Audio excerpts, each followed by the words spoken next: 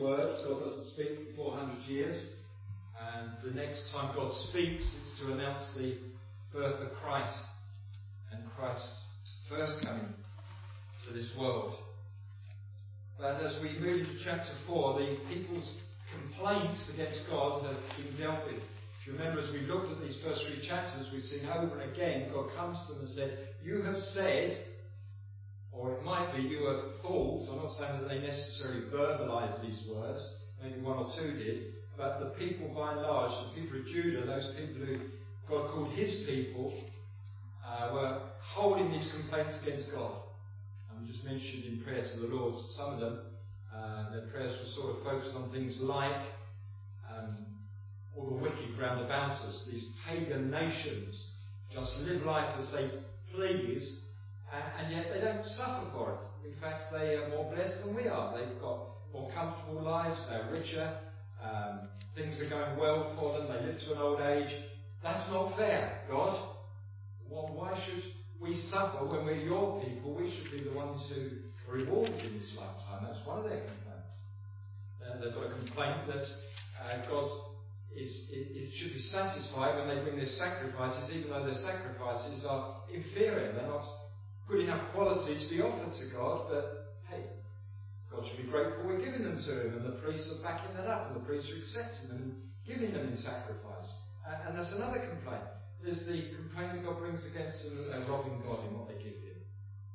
That instead of gladly bringing their tithes and their offerings to the Lord, they're shortchanging God and reasoning that God should be grateful for whatever they choose to give Him.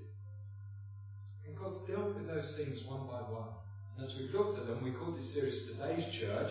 I hope we can have been honest enough to see ourselves in those people so often. But now we come to chapter 4, and God effectively says, right, I've dealt with the complaints. I've pointed out to you where you're wrong. Now let me show you the reality of what's yet to happen. Look at it from this perspective, and this will keep you from those complaints. This will keep your mind right, and this will keep your affections right, and this will keep your life right, if you keep this perspective through life. Paul Tripp, as we mentioned last time in that series that we watched together as church Wednesday evenings 18 months or so ago, if you remember, he said in that you'll never have a right life view until you view life through the lens of eternity. You've got to be able to come at it from God's perspective. You've got to be able to look at this life from the perspective of what's going to happen after it. It's only then, when you look at it that way round, that you can make sense of this life, and you can live this life in the way that you should and you need to, in the way that glorifies God. What I want us to see as we go into chapter 4, that God is speaking to His people. It's so easy, I suggest to us, that when we come to think about the return of the Lord on Judgment Day, that our immediate response is, yeah, you need to listen to this because you're not saved. This is where you get your comeuppance. This is for you. But God isn't saying this here to the pagan nations. He's writing this to Judah. He's writing this to those who profess to be His people. And His point is that not everyone who says they're a child of God is a child of God. And God's saying to the professing church, look, wake up. Within the scope of the visible church, there are definitely those who are truly saved, but there are also those who are not. There are those who are living the life of a Christian, talking the talk of a Christian. Well, not living the life, sorry, they're talking the talk of a Christian. They're giving lip service to it. They're doing certain things. They come to church, they're reading their Bible, but they're not saved. And hence, this chapter 4 is to the church to say, look, be sure where you stand on that day, as much as it is to those outside of the church. So let's start here, the first 3 verses of chapter 4, the day of the Lord. Let me just read them again.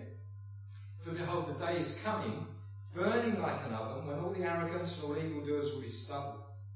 The day that is coming shall set them ablaze, says the Lord of hosts, so that it will leave them neither root nor branch. But for you who fear my name, the Son of Righteousness shall rise with healing in its wings, and you shall go out leaping like calves from the stalls, and you shall tread down the wicked, for they will be ashes under the soles of your feet on the day when I act, says the Lord of hosts, Yahweh. celestial armies. One of the great problems with Old Testament prophecy is always to know to what event future it refers.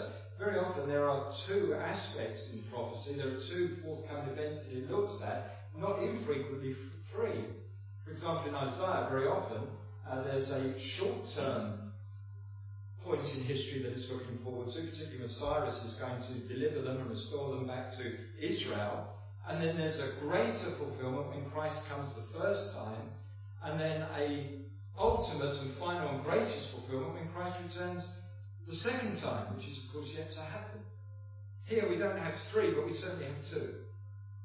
There is certainly reference here to the first time when it talks of Elijah coming and him turning the children to the father and the father to the children, but primarily this is about when Christ returns the second time, which is still future.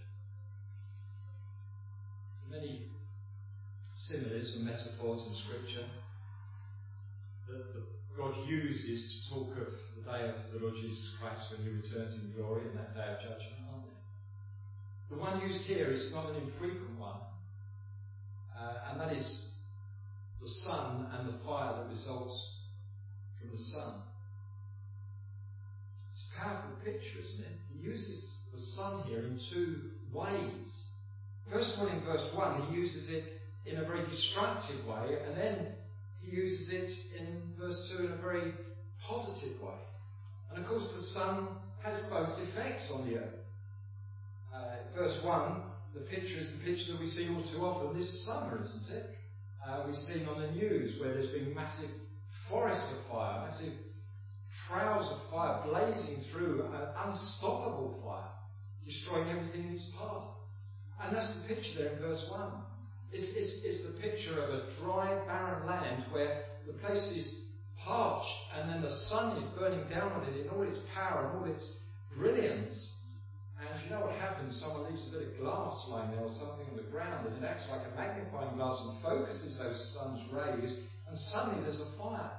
And before you know, that fire is out of control, it's out of hand, and it doesn't matter how many people come to try and deal with it. They send planes over dropping water on it, but that fire just burns and burns until it's destroyed massive tracts of land. That's the day of the Lord. At least that's the day of the Lord as far as some are concerned. And verse 1 tells us who it is for which that is a right picture. It says, all the arrogant and all evildoers. Now, if that sounds familiar, it's because it was only last week, as we were looking in chapter 3, that we came across reference to the arrogant and the evildoers. Do you remember what we saw there? Just go back to verse 15 of chapter 3. This is God's complaint against his people, that they're looking at the arrogant and the wicked and the evildoers, and they're saying, back in verse 15, now we call the arrogant blessed. When we look at the way they live their lives and we look at how successful they're being in this world, it looks to us like they're the blessed ones. We call the arrogant blessed. Evildoers not only prosper, but they put God to the test and they escape.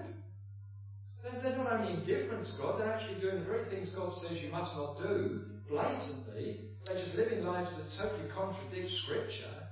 They're living the very lives that God in the Old Testament has said this deserves death. And God struck people down for doing.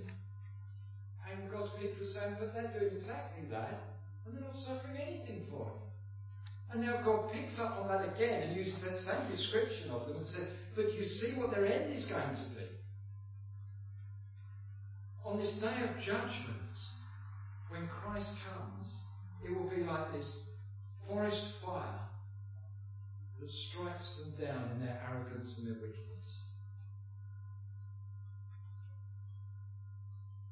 Friends, as we saw last week, how important it is that we keep that in view every day of our lives. We'll never make sense of this lifetime. We'll never have a right attitude towards holiness. We'll never have a right attitude towards God, to the lost, to those who are going to hell, unless we keep this in view. For them, this day will be horrific. And God uses here 3 ways of describing them on that day. Here's the first one. They will be stubble. See that first one? They'll be weak. They look so powerful now. They look so big now. They look indestructible now. He says on that day, they'll be like stubble. They'll be weak. They'll be easily destroyed. The fire will just burn through and they'll be gone. Second, he says it will set them ablaze. The Bible speaks of hell as being a lake of fire, doesn't it? What an horrific picture. I've never seen someone on fire, and I hope I never do. In many ways I can imagine dying. That is one of the most horrific. It's the way many martyrs died. The stake. Set on fire. And there's record, if you read Fox's Book of Martyrs, one occasion at least when they didn't light the fire properly and the person was burning but not dying. He was crying out for them to heap more on the fire, and because the fire was only half doing its job. It's a horrific picture. But that's the picture that God gives us. I don't believe that hell is necessarily involves fire. This is sort of the most horrific picture that we can hold as a human being. And so God's saying, look, in our limited ability to understand the horror of hell, and I believe it would be worse than this. He's saying, imagine a lake of fire and just living, existing in this lake of fire.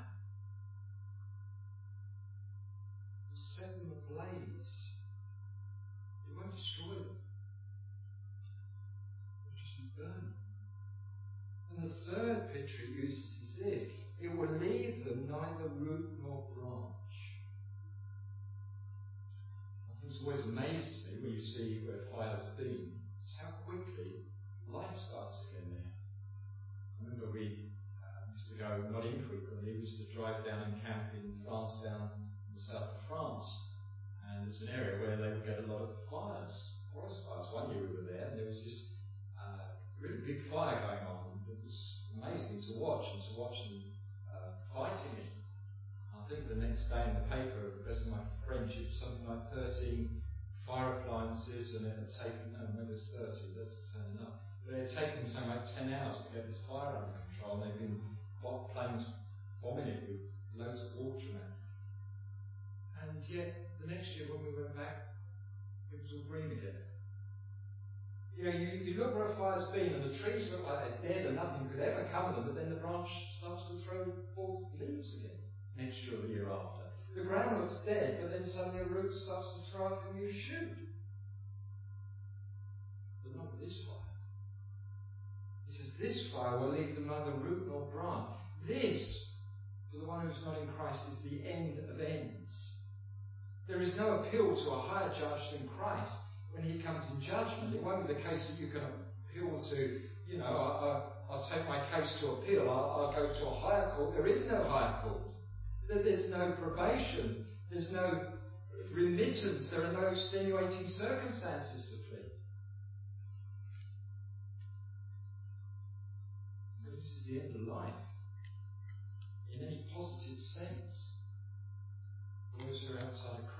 This is the day of judgment. This is the day when God says, I call you to account for your wickedness, for your evil, and for your rejection of the Saviour. Friends, that's reality for millions in the world today. That's reality for many people we know and love. Many people we work with. Many people we live amongst. But there's a second picture as we go into verse 2. And he uses the sun again, but this time in a totally different way. Verse 2. But for you who fear my name, the Son of Righteousness shall rise with healing in its wings. You shall go out leaping like calves from the stall. This time the picture is, there's been a long winter, a long, dark, cold winter. And the cows have given birth in the stalls. They've not been able to do it out in the field, and the calves are shut up there in the stalls. And finally, the first day of spring comes, and there's a sun, and there's some warmth in the air. And the farmer comes out and he says, this will be a good day to let the calves out into the field. and the calves come out, and for the first time they see proper daylight and sunlight, and they come out leaping and dancing into the field. And he says, this is how it will be for who? Verse 2, you who fear my name. In other words, for those who are truly his, for those who aren't just religious, aren't just trying to impress God, but who genuinely, sincerely have come in repentance and faith, put their trust and hope in Christ, submitted to his lordship in their life, and are seeking to live not like the wicked and the evil, but in a way that honours and glorifies God. For them it will be so different. It will be the first day of eternal bliss. The first day of untellable joy and delight. The wicked will be removed. Christ will reign. We will see him. We will be there physically with him in person. We will be in new heavens and new earth in which there is no contamination, no damage, no competition. We will have glorified bodies, minds, hearts. We will think aright. We will not be tempted to sin. We will not be able to sin. And we will have it for all of eternity. And finally, I will be able to live each day like I now long to do. Perfectly in delight of Christ. Perfectly glorifying Christ. Now, let's just think this is Old Testament language. And, it's Old Testament fire and brimstone. That's Old Testament. I hope nobody ever thinks like that. There was no division in the Bible originally. That's man's putting in. There was one Bible. But lest you should think that way, let me just turn you to 2 Thessalonians chapter 1, just for a moment. New Testament teaching. Paul writing to the New Testament church after Christ's death, resurrection, ascension. This is what we read in 2 Thessalonians chapter 1, some of the most frightening verses in the whole of the Bible for those who are outside of Christ, I suggest. Verses that we do well to use in evangelism more than we do. They answer so many of the world's objections. 2 Thessalonians chapter 1 verse 5. This is evidence of the righteous judgment of God, that you may be considered worthy, he's writing to the believers, you may be considered worthy of the kingdom of God, for which you are also suffering. Since indeed God considers it just to repay with affliction those who afflict you, and to grant relief to you who are afflicted, as well as to us, when the Lord Jesus is revealed from heaven with his mighty angels in flaming fire, inflicting vengeance on those who do not know God and on those who do not obey the gospel of our Lord Jesus. They will suffer the punishment of eternal destruction, away from the presence of the Lord and from the glory of his might, when he comes on that day to be glorified in his saints, and to be marvelled at among all who have believed, because our testimony to you was believed. Do you get it? Exactly the same picture as God gives to Malachi 400 years before the birth of Christ. A day is coming. It is said. There is no question about it. It will happen. What does he say there in 2 Thessalonians? When he comes, verse 10, on that day. What does he say in Malachi chapter 4, as we've just read it? Sorry, I've lost my page. For behold, the day is coming. What did he say in 2 Peter chapter 3? The day of the Lord will come. There's no question about this. We are 2,500 years closer than when the prophecy was given to Malachi, really. This day that is set that will come when Jesus Christ returns in glory, and this fire burns, and this sun shines, and for those who are outside of Christ, this is the end of everything that they lived for and hoped for. Now just look at that picture in 2 Thessalonians and compare it with this picture in Malachi chapter 4. Jesus is revealed from heaven with his mighty angels. How does it say he comes in blazing fire? Exactly the same picture as Malachi. To To do what? Verse 8. To inflict vengeance on those who do not know God and on those who do not obey the gospel of our Lord Jesus. And we live in a world where people say, Jesus is just one of many roads to hell. God doesn't mind which way you come, God just calls you to come. You can come by that or you can come by that road. It's up to you. Not according to God's word. The judgment is on those who do not obey the gospel of the Lord Jesus. Not on those who do not obey the gospel of somebody else. This is the criteria. Whether or not you obey the gospel of the Lord Jesus.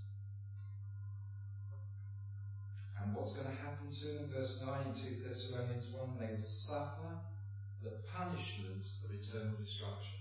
That doesn't mean they're going to be put to death. There's no eternal punishment in that. That would be a moment's punishment and then nothing. No, it says the punishment of eternal destruction. They're going to be being destroyed forever. Away from the presence of the Lord and the glory of his might. But what does it say for the true Christian? Verse 10. To be marvelled at among all who have believed. The day that for them is so horrific, for us will be the day of greatest joy. When we see Christ, my Lord, my Saviour, my King, break through the heavens and come back to this planet in all his radiant glory, and every knee will bow before him, every tongue will confess that Jesus Christ is Lord. What a day.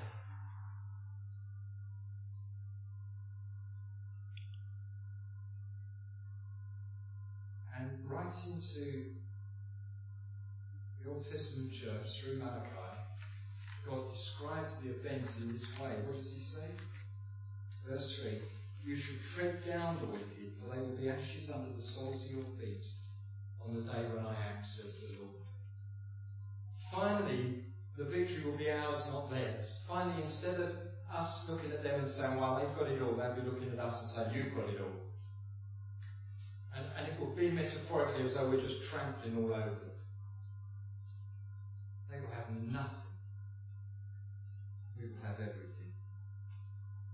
My friend, there's no ambiguity here, there's no wriggle room here. This is just simply how it will be.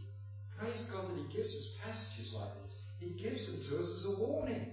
Wake up, says the Lord, to the Old Testament church in Malachi, to the New Testament church in 1 Thessalonians, to us through both. He says, wake up, this is what is going to happen. Are you ready for it? It's the parable of the virgins, isn't it? They're waiting for the bridegroom to come. They know it's going to happen. Half are ready for it and half aren't. Well, they give the appearance that they are, but in reality they're not. And when they go off to find the oil, by the time they come back, the door's been shut. They only gave the appearance of being ready. They weren't. They weren't the Lord's. Are you ready? They're living in light of that day, verses 4 to 6.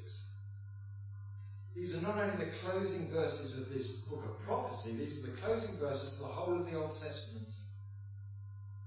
So what does God leave his people with as they go into this 400 years of silence? What does he leave us with as we switch between before Christ and the life of Christ? He leaves us with this. Firstly, verse 4, remember the law of my servant Moses, the statutes and rules that I commanded him at Horeb for all Israel. Well, why does he give us that? Why, as this final thing, given that Jesus Christ is returning in glory, remember the law. The law can't save us. Absolutely it can't save us. It never could. As we've seen over and again Sunday mornings as we're working through the book of Romans. The law was never designed to save anyone. So why does he tell them to remember the law? Let me give you 4 reasons. Here's the first one. It speaks of God's nature, of his holiness, which is unchanging, of what holiness looks like. When you want to know what a holy God is like, you look at the law. And you see what a holy God looks like. My friends, friends, how we need to do that as we live our lives. Second thing is this. It shows us our own sin. The law is like a massive mirror. I don't know whether people like looking in mirrors or not. I have to admit, I'm not particularly keen to see myself. I don't get a lot of pleasure out looking at it in a mirror. I know some people spend hours looking in mirrors. But why don't I like looking in mirrors? Because I don't like to see what I actually look like. You know, every new wrinkle that appears, every new grey hair that appears. My eyes looking a bit bloodshot and looking a bit white in the face or whatever, and I'm like, oh dear, do I look as bad as that today? It shows us what we're like, doesn't it? What we're really like. And I know maybe some of us put lots of stuff on our faces while we're looking in the mirror so that we look somewhat different to everybody else, but in the mirror we see ourselves as we are. And that's what the Lord does for us. Paul said, I'd never have known that coveting was sin. Never known that, he says. All my life I was living, and I had no idea that, envying what somebody else had, that was breaking God's law, that was sinful, until the law said, do not covet. And suddenly I realised that I was sinning in that. And this is worse than that. Once I discovered that was sin, I found myself wanting to do it more and more. It shows us our sin. It shows us the holiness of God. It shows us our sin. And thirdly, it points us therefore to our need of Christ. Without the law, we wouldn't understand that we need a Saviour. But once we look in the law, and we realise this is God's holy standard, and I can't possibly attain it, I realise that I need someone to rescue me. Paul puts it like this, right to the church of Galatia, Galatians 3:24. So then the law is our guardian until Christ came, in order that we might be justified by faith. It was there to lead us to Christ. And fourthly, as Christians, it shows us how we should live to please God. Once we are saved. Once Holy Spirit is indwelling us in order that we can live holy lives, the Lord shows us what that life should look like. So he says, remember the Lord. And tragedy is today there are many Christians who just close up the Old Testament and say, forget that. That's I want the New Testament. That's what's relevant today. The Bible's what's relevant today. And Paul said, Malachi says, remember the law. Let it do the work that it was given to do in the first place.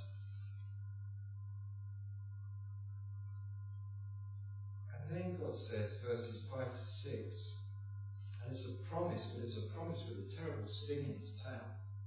Behold, I will send you Elijah the prophet before the great and awesome day of the Lord comes, and he will turn the hearts of the fathers to their children, and the hearts of the children to their fathers, lest they come and strike the land with a decree of utter destruction.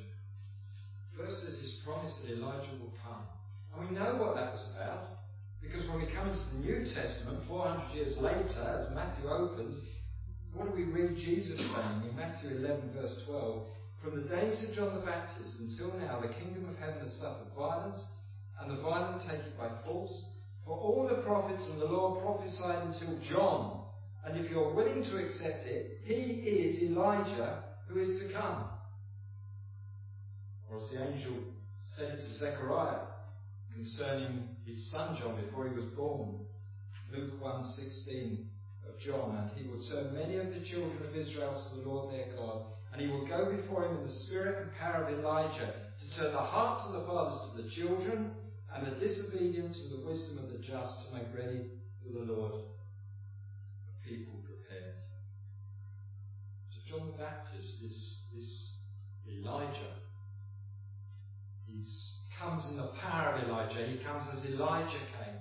And what was his ministry that is being pointed forward to here? What was John's ministry? To tell people they need to repent.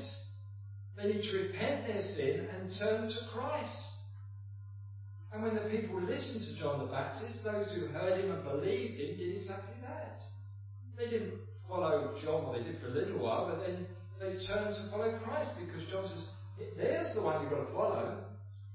I must become smaller, he must become greater. He's the Lord. I'm not worthy to untie his sandals. God's saying through Malachi, if you want to be right for Christ's return, here's what you've got to do. Repent your sin, turn to Christ, as John the Baptist was telling everybody in his day. And then take a good hard look at yourself in the light of the Lord and say, how does God want me to live? Start living like that. In God's power, for God's glory. But if you don't, Israel, says God, Judah, if you don't, here's this thing. I will come and strike the land with a decree of utter destruction. Tragically for Judah, the vast majority rejected Christ, they rejected the gospel, they rejected Paul and the teaching of the New Testament. And what happened? Jerusalem was destroyed, the temple was destroyed, Jews were thrown out. And it's only been the last 100 years that they've come back into that land. It's fulfilled what God said. We have to take God's word seriously. We have to take these warnings seriously. And my friend, here we've got this massive warning. Are you ready for Christ's return? If Christ should return tonight, are you ready? Are you sure in your heart that you have really turned your back on your rebellious life in God's sight? That you're really not trying to live life to your own heartbeat, your own agenda, your own goals? That you really have seen that that is wrong? That you recognize that you've been living in God's world that He's given you as a gift without any reference to Him? And you recognize that the only way that can be dealt with is through the work and the death of the Lord Jesus Christ. And if you come and sought God's forgiveness and say, God, I don't deserve anything but your wrath. I deserve to be stubble before you. I deserve to be destroyed by your fire. I deserve eternal damnation. Father, would you forgive me? Not because I deserve it, but because Jesus Christ died in order to make it possible for you to forgive me. I turn my back on, with your help, I turn my back on my life.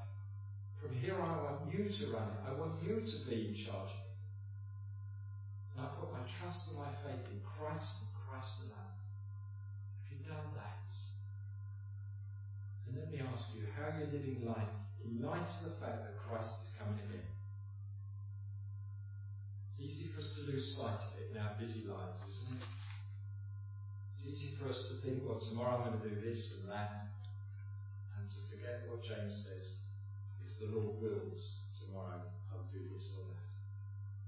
Because tomorrow's in God's hands. How you living your life in light of the fact this might be your last day on earth before you see Christ, and the world outside of Christ is eternally dead. I've got a heart to warn people, to challenge them, to show them they need a Saviour. You love the Saviour. You want him to live a life that glorifies him.